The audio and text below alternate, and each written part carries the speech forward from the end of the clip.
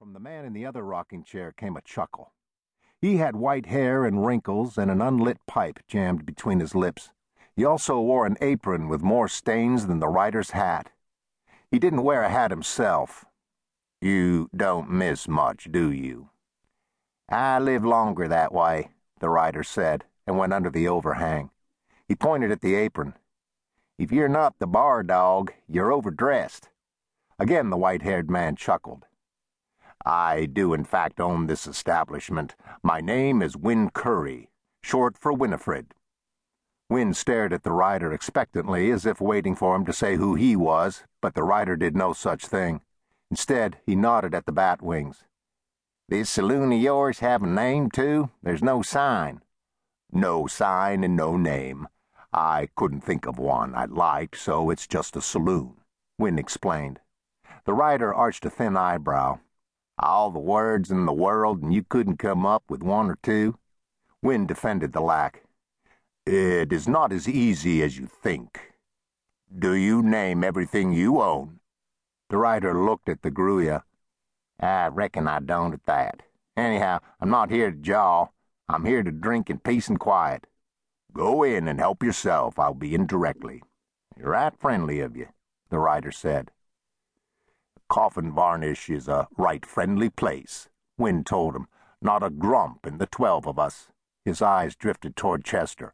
"Well, leastways, most are daisies." 12, huh?" the writer said. "Must make for long lines at the outhouse." The bat wings creaked as he pushed on through. Chester Luce frowned. "I don't know as I like him. He poked fun at our town."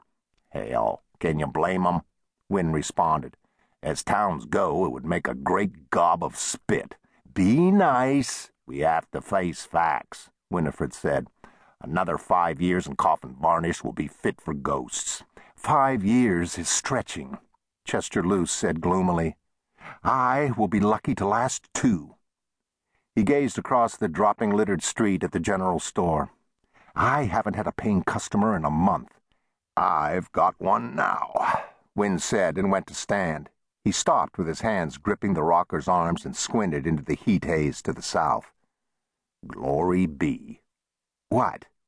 It was no small source of annoyance to Chester that the older man's eyes were twice as sharp as his. "There are more riders coming." "You're drunk." "The hell I am.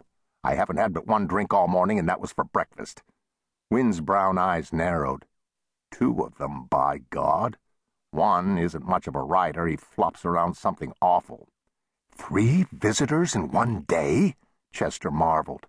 "We haven't had this many since I can remember." He pried his round bulk from the chair and ran his pudgy hands down his jacket. "I better go to my store in case they want something. I'd hate to lose a sale." "More than likely they won't even stop," Win said.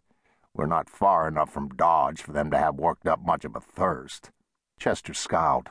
"Don't say that name. You know I hate it." "Don't start," Win said. "I will damn well do as I please," Chester said heatedly. "And if I damn well happen to hate Dodge City for what it has done to us, you can damn well show me the courtesy of never mentioning that damn vile pit in my presence." "You are plumb ridiculous at times. Do you know that?" "I know Dodge stole the herds from us. I know Dodge stole the railroad and the wagon trains and all the trade that goes with them." "Dodge stole nothing. It just happened," Win argued. "When will you admit the truth?" Chester demanded. "Dodge has had it in for Coffin Varnish from the beginning." Win sighed. "Keep this up and folks will think you're touched in the head." Chester's pie face became cherry red. He stabbed a pudgy finger at the saloon owner and snapped. "How come you always take their side? How come you never stand up for the town you helped found? You're the one who named it." "I was drunk.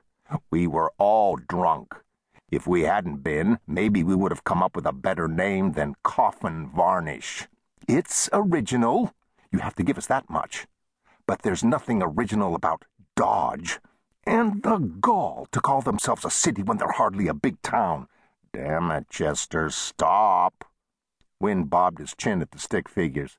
"Not with them almost here." "It'll be minutes yet," Chester said. He stepped to the edge of the overhang. "You can't blame me for